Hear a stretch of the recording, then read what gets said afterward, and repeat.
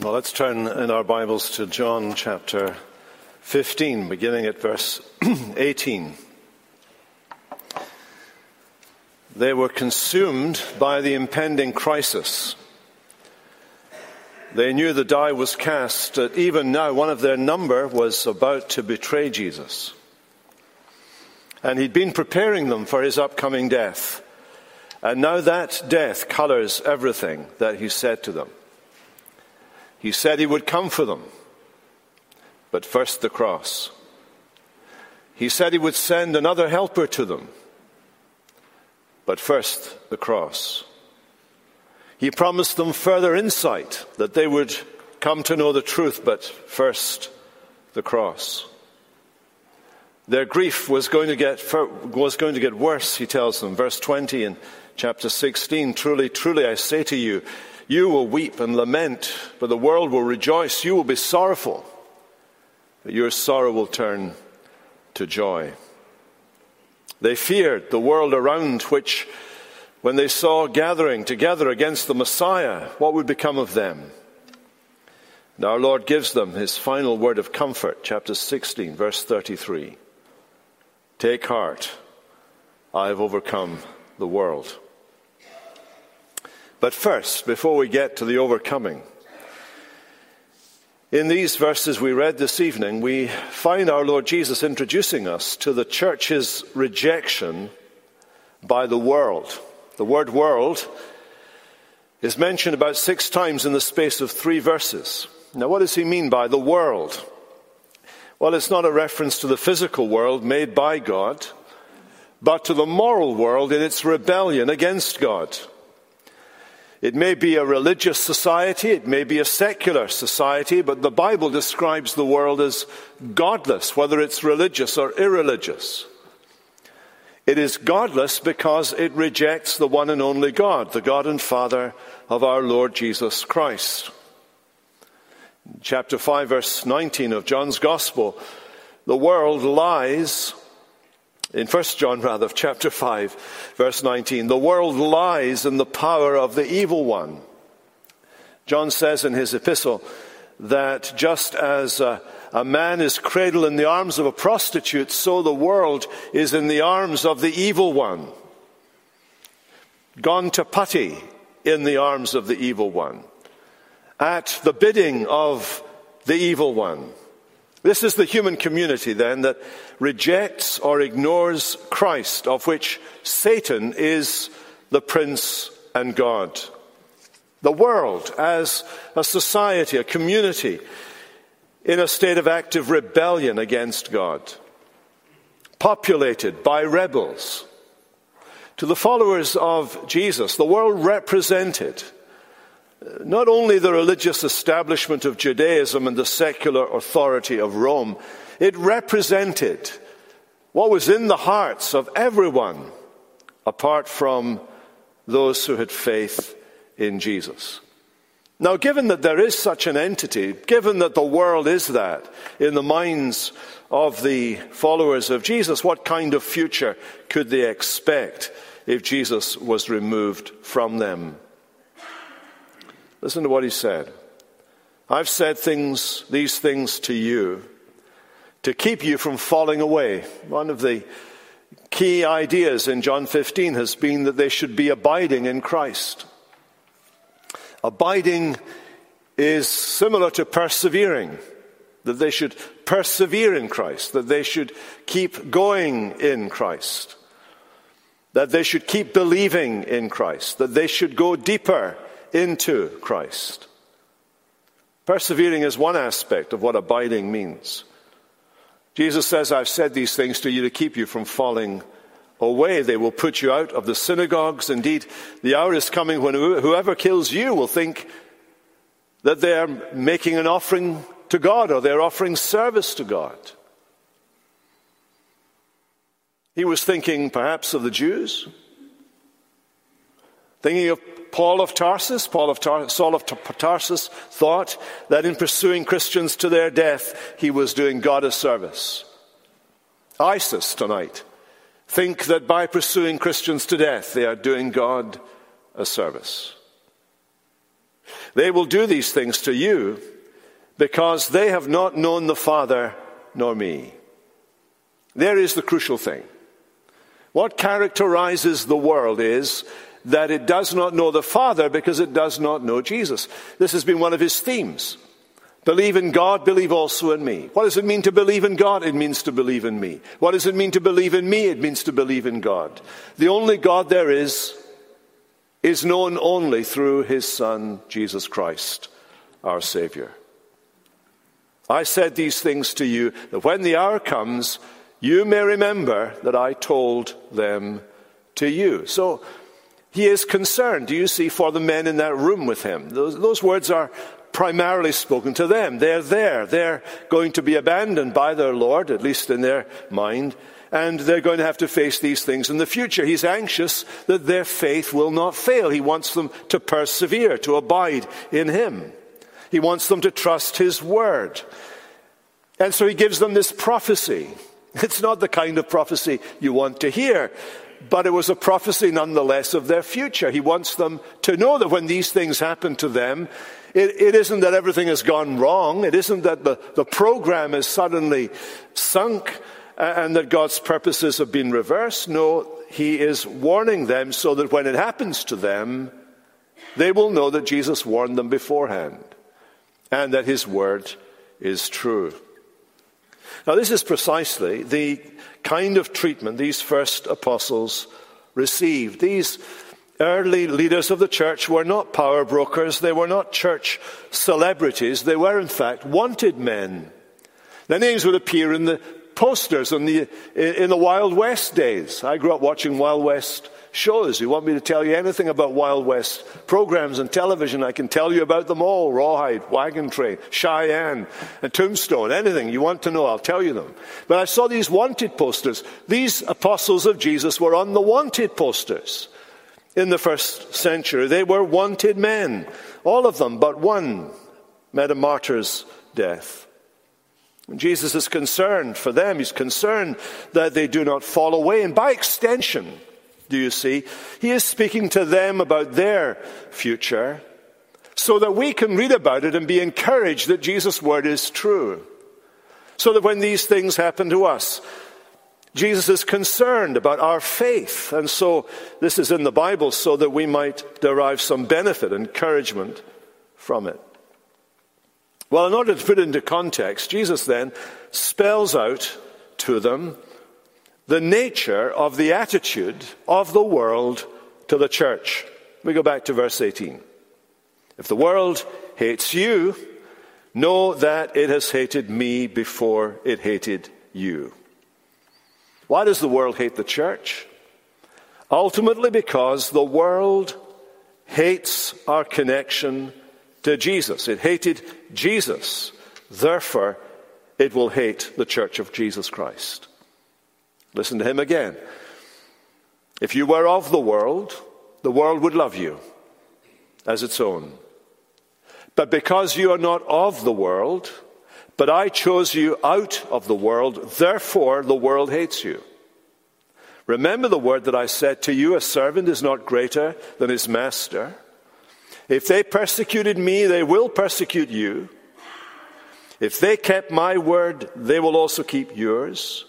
But all these things they will do to you on account of my name, because they do not know him who sent me. The persecutors of the church do not know God. Whatever they worship as God is not God. They do not know God. For God can only be known in and through his Son, Jesus Christ. The world hates you. Jesus has chosen his people out of the world, and so they no longer belong to it. We're still in the world, of course. We're not exploring that thought this evening, but we're dealing with this passage, which is emphasizing that if you belong to Jesus, you no longer belong to the world.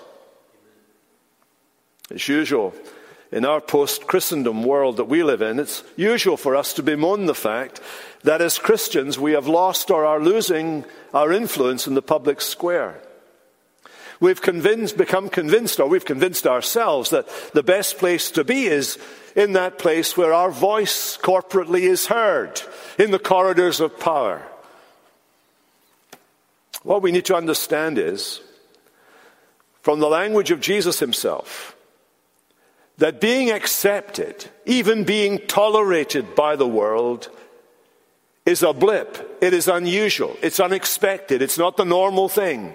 It's not the thing that we should expect should be the case. It is not, in the story of human history, it is not the way things normally are. This is what's to be expected, Jesus is saying to these men. Rejection by the world. You see, when we're no different from the world just ignores us, really. It will treat us with complete indifference. If we're copying the worldly church, for example, a church is worldly when it follows the trends and simply echoes the values of the culture around it, whether they're the values of the left or the values of the right.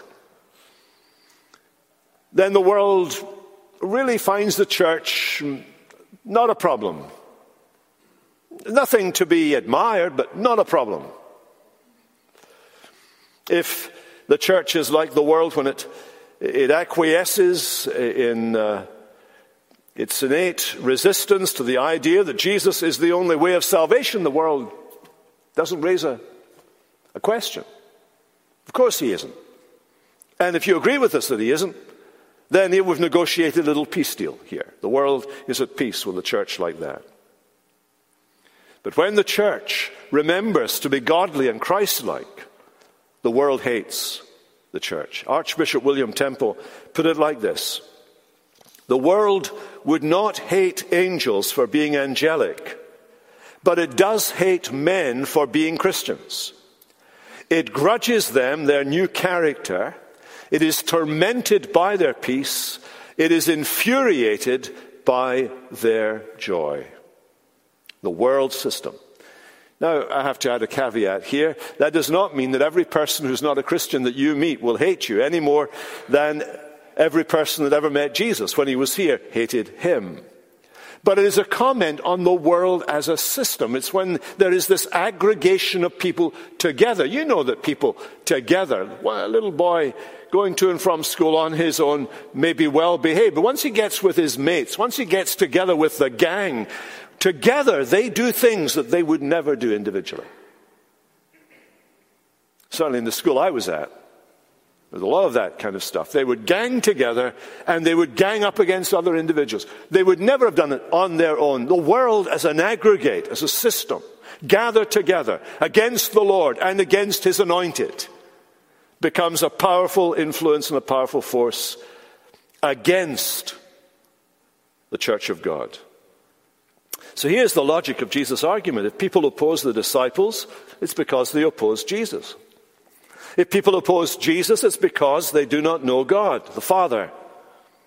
Therefore, if people oppose the disciples, it's ultimately because they don't know God. That's his line of argument. Behind the world's hostility is ignorance of God. Verse 21, all these things they will do to you on account of my name because they do not know him who sent me. And Jesus says that such ignorance is willful. That's without excuse. Look at verse 22 to 24. If I had not come and spoken to them, they would have not been guilty of sin. But now they have no excuse for their sin. Jesus is making a comment not just upon the Jewish world, but the world at large. He has come into the world. His coming into the world is going to change everything. Now, today, wherever you go in the world, there is a knowledge of Jesus Christ. Perhaps one of the great areas that's causing a lot of heartache at the moment is the Muslim world. And the Muslim world is well aware of Jesus. They recognize him as a prophet, but not as the Messiah, certainly not as the Son of God. But they are aware of Jesus, and they're aware of the Christian claims about Jesus. In many ways, Islam is a Christian heresy. And what Jesus is saying is this: if he had not come and spoken to the world, if he had not done among these people the works that he had done, they would not have been as guilty as they were. But it was his words and his works that made their opposition to him inexcusable. He quotes the Jewish law, the word that is written in their law must be fulfilled. They hated me without a cause. What they're doing is no more than had been prophesied by David in Psalm 69. There, the Messiah King is confronted by a large number of enemies with great military and political power. They level their charges against him, and he, as the righteous sufferer, prayerfully trusts God and in God for deliverance. And while the psalmist may have expected the righteous in general to be delivered, in Jesus' sake, God's wrath was allowed to fall on him for the sake of the salvation of his people. Now, history demonstrates the accuracy of Jesus' prediction here, as all hell broke loose against the apostles and the early Christians. Now, how is the church then to respond to this hostility by the world? Well, we're not to respond with resentment or retaliation or revenge. There are some religions who advocate this kind of response to those who persecute or oppose them. Christians, uncomfortably for us, are under orders not only to love one another and not only to love our neighbor, but also to love our enemy. We're under orders that we should do good to those who despitefully use us. We're called not to return evil for evil. We're not to hit back. This was Jesus' clear teaching. In Matthew chapter 5, you have heard that it was said, an eye for an eye and a tooth for a tooth. But I say to you, do not resist the evil one who is evil. But if anyone slaps you on the right cheek, turn to him the left also. Now he's talking there about personal attacks. He's not talking about my responsibility if someone hits you. I want to defend you. I will defend you. But he's talking about personal attacks. He's not talking about what a nation state has to do in order to protect and defend its citizens. They have to fight back. They have to go to war. He's not talking about what our police and authorities have to do if someone attacks you in the street. They have to serve and protect. Defend and protect the people. That's part of their civil responsibility. But he's talking about our personal reaction to people's mistreatment of us. It's to be like Jesus himself. When he was reviled, he did not revile in return. When he suffered, he did not threaten, but continued entrusting himself to him who judges justly. You know, when we're attacked by the world, we want to hit back. Really, just give me the chance to go on one of those talk shows. I've got all the language that I would really like to point at these people and just tear them to shreds verbally. We want to do that. We like it when politicians are able to do that. That's fine. I'd like to be a politician to do that to some other politicians, but that's another matter altogether. But here you see the Christian does not do that in defense of himself. It's a very hard thing to do. This goes right to the core of our sinful nature. It goes right to the heart of our resistance against being like Jesus. So we are to bless those who curse us. And we don't seek vengeance. We don't seek vengeance. Why? Because two other parties will seek vengeance on our behalf. Vengeance is mine, says the Lord. And says the Lord, the powers that be seek vengeance against evildoers. They are his minister to deal with those matters. They are his minister to deal with those matters. I said this morning, and I say again, if a crime is committed and you know of that crime, you call the authorities. You don't call the minister. You call them the minister, representing the magistrate, a minister of God, to bring the wrath of God down on evil. The minister will come hold your hand while you make the phone call. Call Bruce anytime. So, I'm kidding. So what are we not to do? We're not to get into this business of reaction.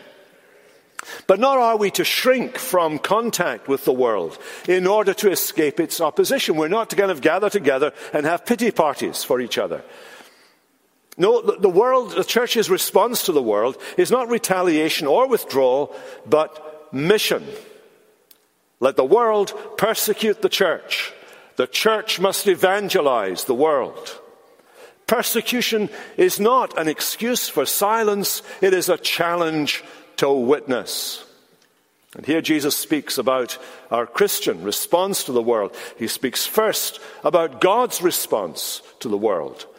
And the provision that God makes for the world is summed up in the word witness by the Spirit and by the church. Let's look at this. The Spirit's witness to the world.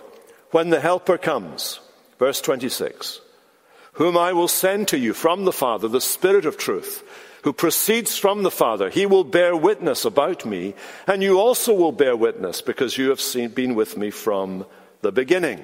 So what is he saying here? Well, he's saying that the Holy Spirit is the chief witness to Jesus, or about Jesus, before a hostile world.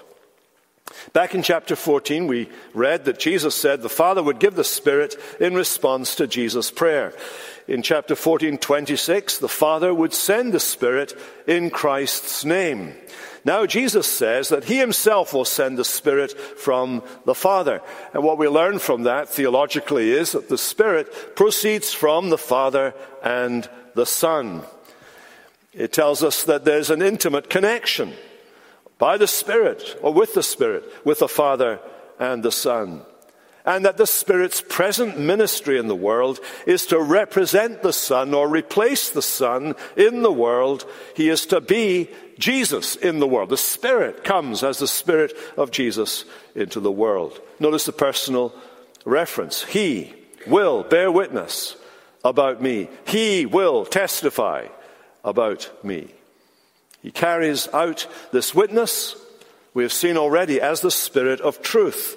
He carries the major share of the load of witnessing to Christ in the world. It doesn't rest on you. It rests on him. It's his business. It's his job. Now, what can we say about this witness of the Spirit then to the world? The first thing we can say is that the Spirit's witness is an apostolic witness.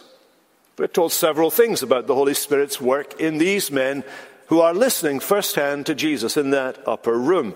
Back in chapter 14, we were told that his ministry to them would be that he would recall to their minds the things that Jesus had taught them.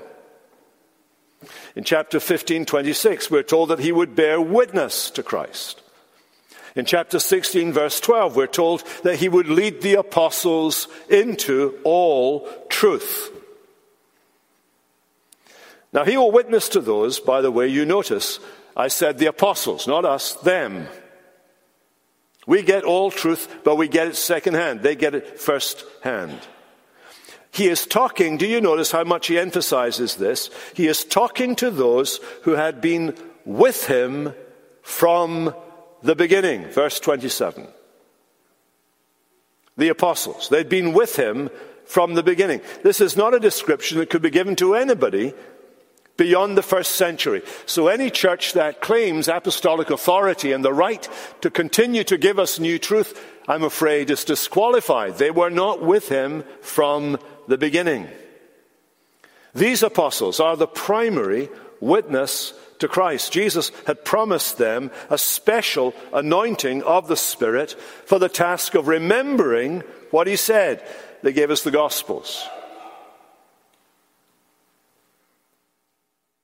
Jesus is about to go on and promise them that the same Spirit will guide them into all truth. There are things he said to them. There are things I would like to have said to you, but you weren't able to take them.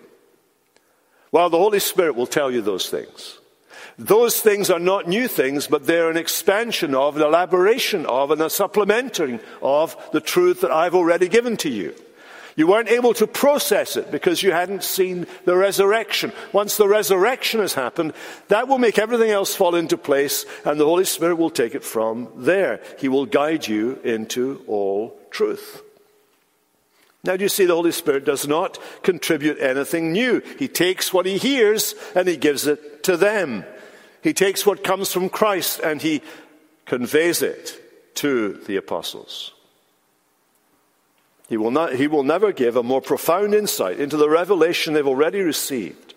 He'll take that and he'll apply it to their lives and give it to their minds. Now, we know that the apostles themselves were keenly aware from the very beginning of their unique authority as those that Jesus had chosen and called.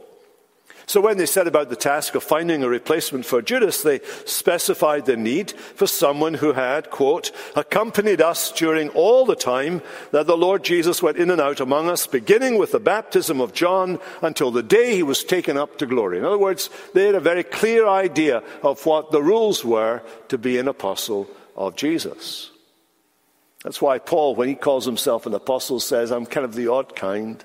I'm like, someone born out of due time, and I'm not the same as the 12 because I was a rebellious man and I was a persecutor of the church until I saw Christ as one born out of due time.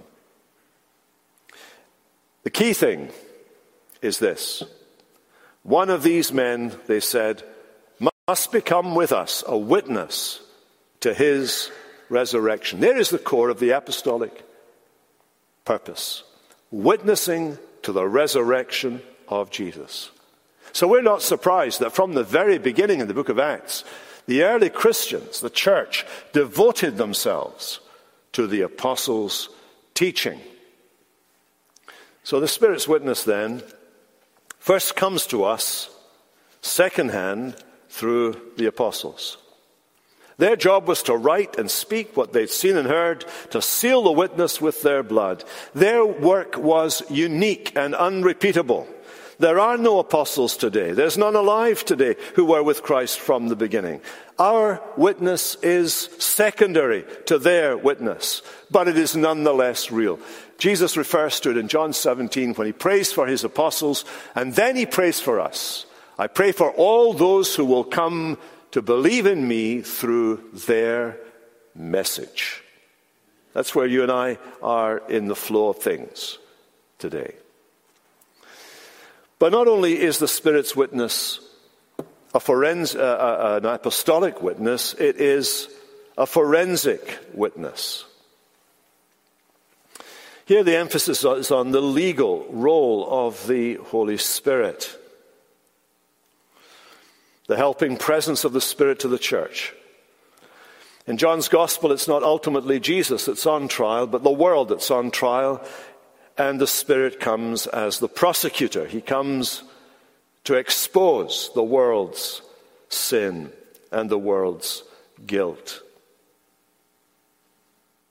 Look at verse 8 of chapter 16.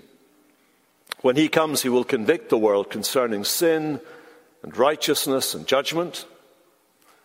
Concerning sin, because they don't believe in me. There is the key issue. What is the hallmark of the world, whether it's a religious world or an irreligious world? They do not believe in me. That makes it very clear, doesn't it? Not only their estrangement from God, not only their moral failure in relation to God's law, but their refusal to respond positively to God's gracious offer of life in Christ Jesus. Believing in Jesus the Messiah is the absolute prerequisite for inclusion in the new community of God's people. Unbelief is the quintessential sin for which there is no remedy. He will convict the world with regard to sin. And he will convict the world with regard to righteousness, concerning righteousness, because I go to the Father and you will see me no longer. There may be a double-edged meaning here. On the one hand, the Spirit convinces the world of its unrighteousness, even when it feels morally superior, even where there is a smug hypocrisy that regards itself as okay, but resents any suggestion to the contrary. Was it G.K. Chesterton who said that the world has a shockingly good opinion of itself despite all the evidence to the contrary? Even some Christian people give a shocking sense of moral superiority, an impression, by the way, that's soon smashed when you actually dig beneath the surface either of their life or the life of the church. Scripture regards people's supposed righteous acts as filthy rags in God's sight. But it may mean more than this. Jesus adds, because I go to my Father. Jesus is going to his Father by way of resurrection and ascension. The resurrection and ascension vindicate him. The resurrection and ascension reverse the world's verdict of him. And in vindicating him, it vindicates his sinless life and his sin-bearing death as a finished, satisfactory work. Righteousness, which comes to us now on the basis of what the Messiah Jesus has done. He will convict the world, thirdly, of judgment. The ruler of this world now stands condemned. If this celestial ringleader of all evil is condemned, then that includes all those who do his bidding, whether they're demons or humans. If the ruler of the world is judged on the cross, then the world he rules is one day going to be judged. Look at this. Concerning judgment, because the ruler of this world is judged. What the ruler of this world is telling us about the world system we live in is that it is not neutral. It is being manipulated by powers and authorities, the principalities and powers, the authorities, those forces of spiritual darkness that operate in the heavenly realms and the unseen realm. This world we live in is full of demons. And they manifest themselves wherever lies are taught, wherever Christians are accused. Because the devil is a liar from the beginning. He is a deceiver from the beginning. He is the accuser of the brethren. False ideas and false doctrines are the evidence in this era of the ruler of this present darkness. And the world, the devil, stands condemned. There on the cross, Jesus smashed the power of Satan. With all that he brought against Jesus, it was destroyed there. It found its end point there. Because Jesus overcame there and then, so his people will overcome in the end. Well, let's leave it there for this evening and pray. Father, we ask that this evening you would take your word, and as we go out tomorrow to live in the world and to rub shoulders with friends and colleagues and enjoy them as much as we can as human beings, as our neighbor whom we love in Jesus' name. We help us, Lord, not to become discouraged by what the aggregation of those individuals in its manifestation in culture or society or in the nation or in the international processes are doing. Don't help us not to become discouraged by that, but to understand that there is a kind of energy driving human nature and the world system in which we live that comes from hell and that manifests itself in opposition to the God and Father of our Lord Jesus. We pray you would keep us close to you, keep us close to the word of truth that enlightens us, keep us close in our relationship to you, our Father, through our Lord Jesus, we pray. Amen.